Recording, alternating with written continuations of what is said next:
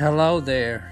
Welcome to the 62nd episode of the Clarity for the Real podcast, where we discuss diverse topics, mostly from a Christian perspective, but we blend other philosophical quotes and solutions to better your life experiences. In episode 62, we're going to be talking about things to not do or to not say when you're grieving or when someone else is grieving, like a grieving family member or a grieving person.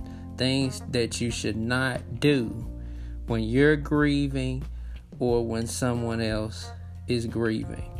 Okay, and the scripture that I'm going to come from is Job chapter number 4 and verses 1 through 5.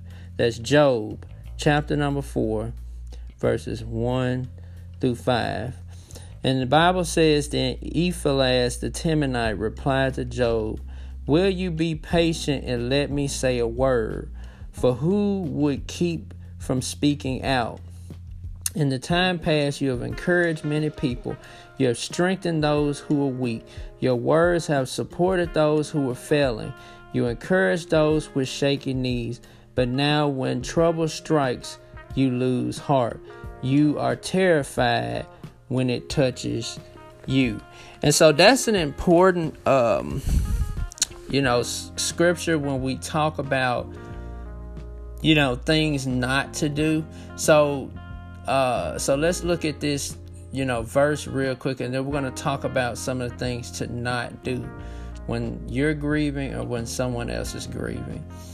So Job basically was a righteous man. A man from the land of Uz in the Bible, okay? And basically, he was the righteous, person, within the scriptures. And then God and Satan meet. And Satan, God asked Satan, "Have you seen my servant Job? He's a very righteous man, one that fears God and hates evil." And so Satan's like, "What does he serve God for nothing? But if you strike, everything he has down, and him or his family, things that's precious to him, he'll curse you to your face." And so God allowed Satan to bring affliction upon Job, but he didn't allow Satan to take his life. Okay, so everything happened where he had family members that died. He had cattle that died. He had all of these things that happened, and his wife told him, "Well, if you need to just curse God and die." And so Job said, No, the Lord giveth and the Lord taketh away. Blessed be the name of the Lord. And so when we get to his three friends, Eliphaz, Zophar, and Bildad came to him. And his three friends, at first, when they saw him weeping, they sat there and didn't say a word. And then obviously Job goes into cursing the day that he was born and all of this type of stuff in the previous chapter. And then in chapter 4, Eliphaz talks, okay? And we just, saw some of the things that he said. And as you go throughout the chapter, you see that his friends turned out really not to be his friends because they didn't comfort him. They was accusing him and saying, "Well, it must have been some sin that you committed, So let's kind of talk about some of the things to not do when people are grieving, okay? So, or when you yourself are grieving, okay? Be careful of your language, okay? Be careful of your language. Don't say things like, "Oh, you should just move on." Okay, especially when that person has passed away. That's been a very vital person in those people's lives. You don't want to say things like "move on." Like, basically, it kind of comes off as forget about that person. They're gone now. Forget about that person. don't use words like that kind of stuff, like, oh, move on, oh, just forget about it, oh, that what's done has been done. Don't use terms like that. Don't use vocabulary like that. But what you want to do again is just be encouraging and keep their memory alive, and share positive stories. Don't do any of the whole get over it, move on. That stuff doesn't work. Next thing is, don't do anything or don't say anything accusatory. Okay? And a lot of people do this online, which is very insensitive. So, like, a person dies and they may not know the details, but they'll say, stuff like, oh, well, it's Corona out here. Y'all should put on this mask. And they don't even know what happened or what was the story behind this person's death or anything. And they most, if not all the time, it doesn't always add up to the fact that Corona did it. It could have been something else. Okay. Oh, well, y'all shouldn't have been out. Y'all shouldn't have did this. Okay. People die all the time, and we don't always know the reason why things happen the way that they do, if that makes sense. So sometimes we can make sense of it in the sense that, this person didn't live the best life, as far as they lived a crime-infested life, or they, or you knew that they were sick. But even during those times, that still should not be a factor. Okay, that doesn't matter. So another thing to not do is stay away from self-sabotaging habits. Okay, like eating a lot of sugar,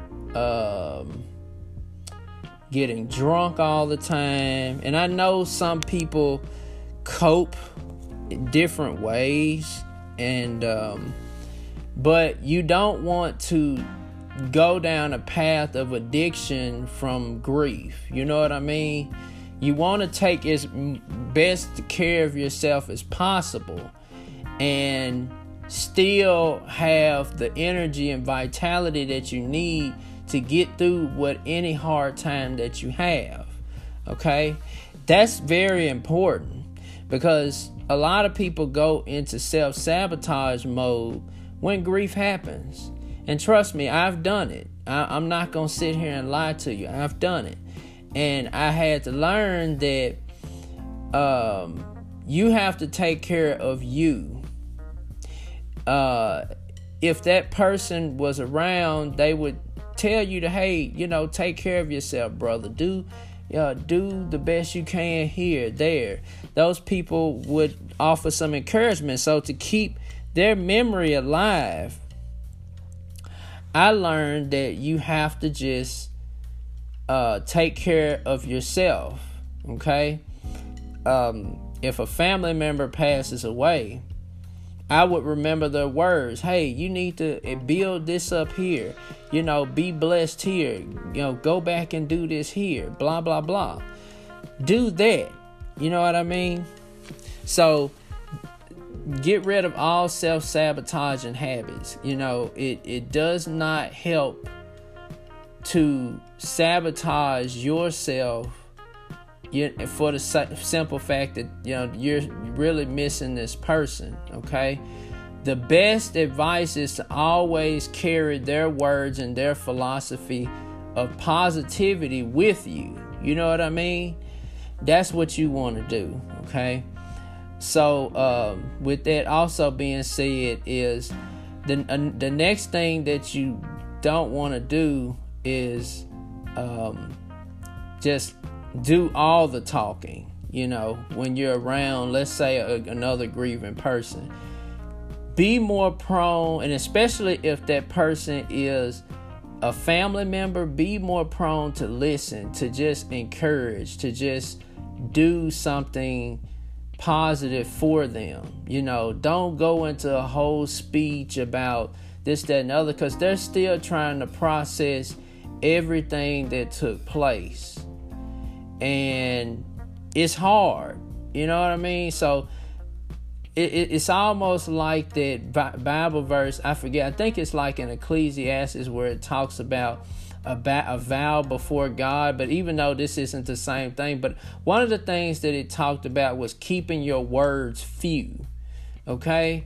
So what that does help is you're willing to do something to help the grieving person and even yourself, but more along so for the grieving person. And you're able to be just an encouragement and to not say as much, because you don't know what they're going through. They may not feel like talking at the time. And so you want to always kind of just do positive things. I'm praying for you, and be present to help those people in whatever need they have. And that, I think, is the most important thing. Okay. So like I said, those are just a few things that you should not do when you're grieving, or when there is a grieving family member. You know what I mean? You want to be able to practice these things when you are dealing with grief yourself, or when someone else is grieving. Okay, give people time and space. That type of stuff is so important when it comes down to really being there for people. You know what I'm saying? So so that's it for this episode of the podcast. We'll come back again with another episode. We're getting down to our last episodes of grief, and then we'll start on a new episode. So thanks for listening. And to those that are listening during this winter storm, man, please stay safe, stay warm. I'm trying to volunteer at one of the warming stations. I don't know if I'm gonna be able to, because I've been kind of on and off here. Finally got power back, but anyway, thanks for listening, and I'll come back with another PSA and episode. Thanks for listening.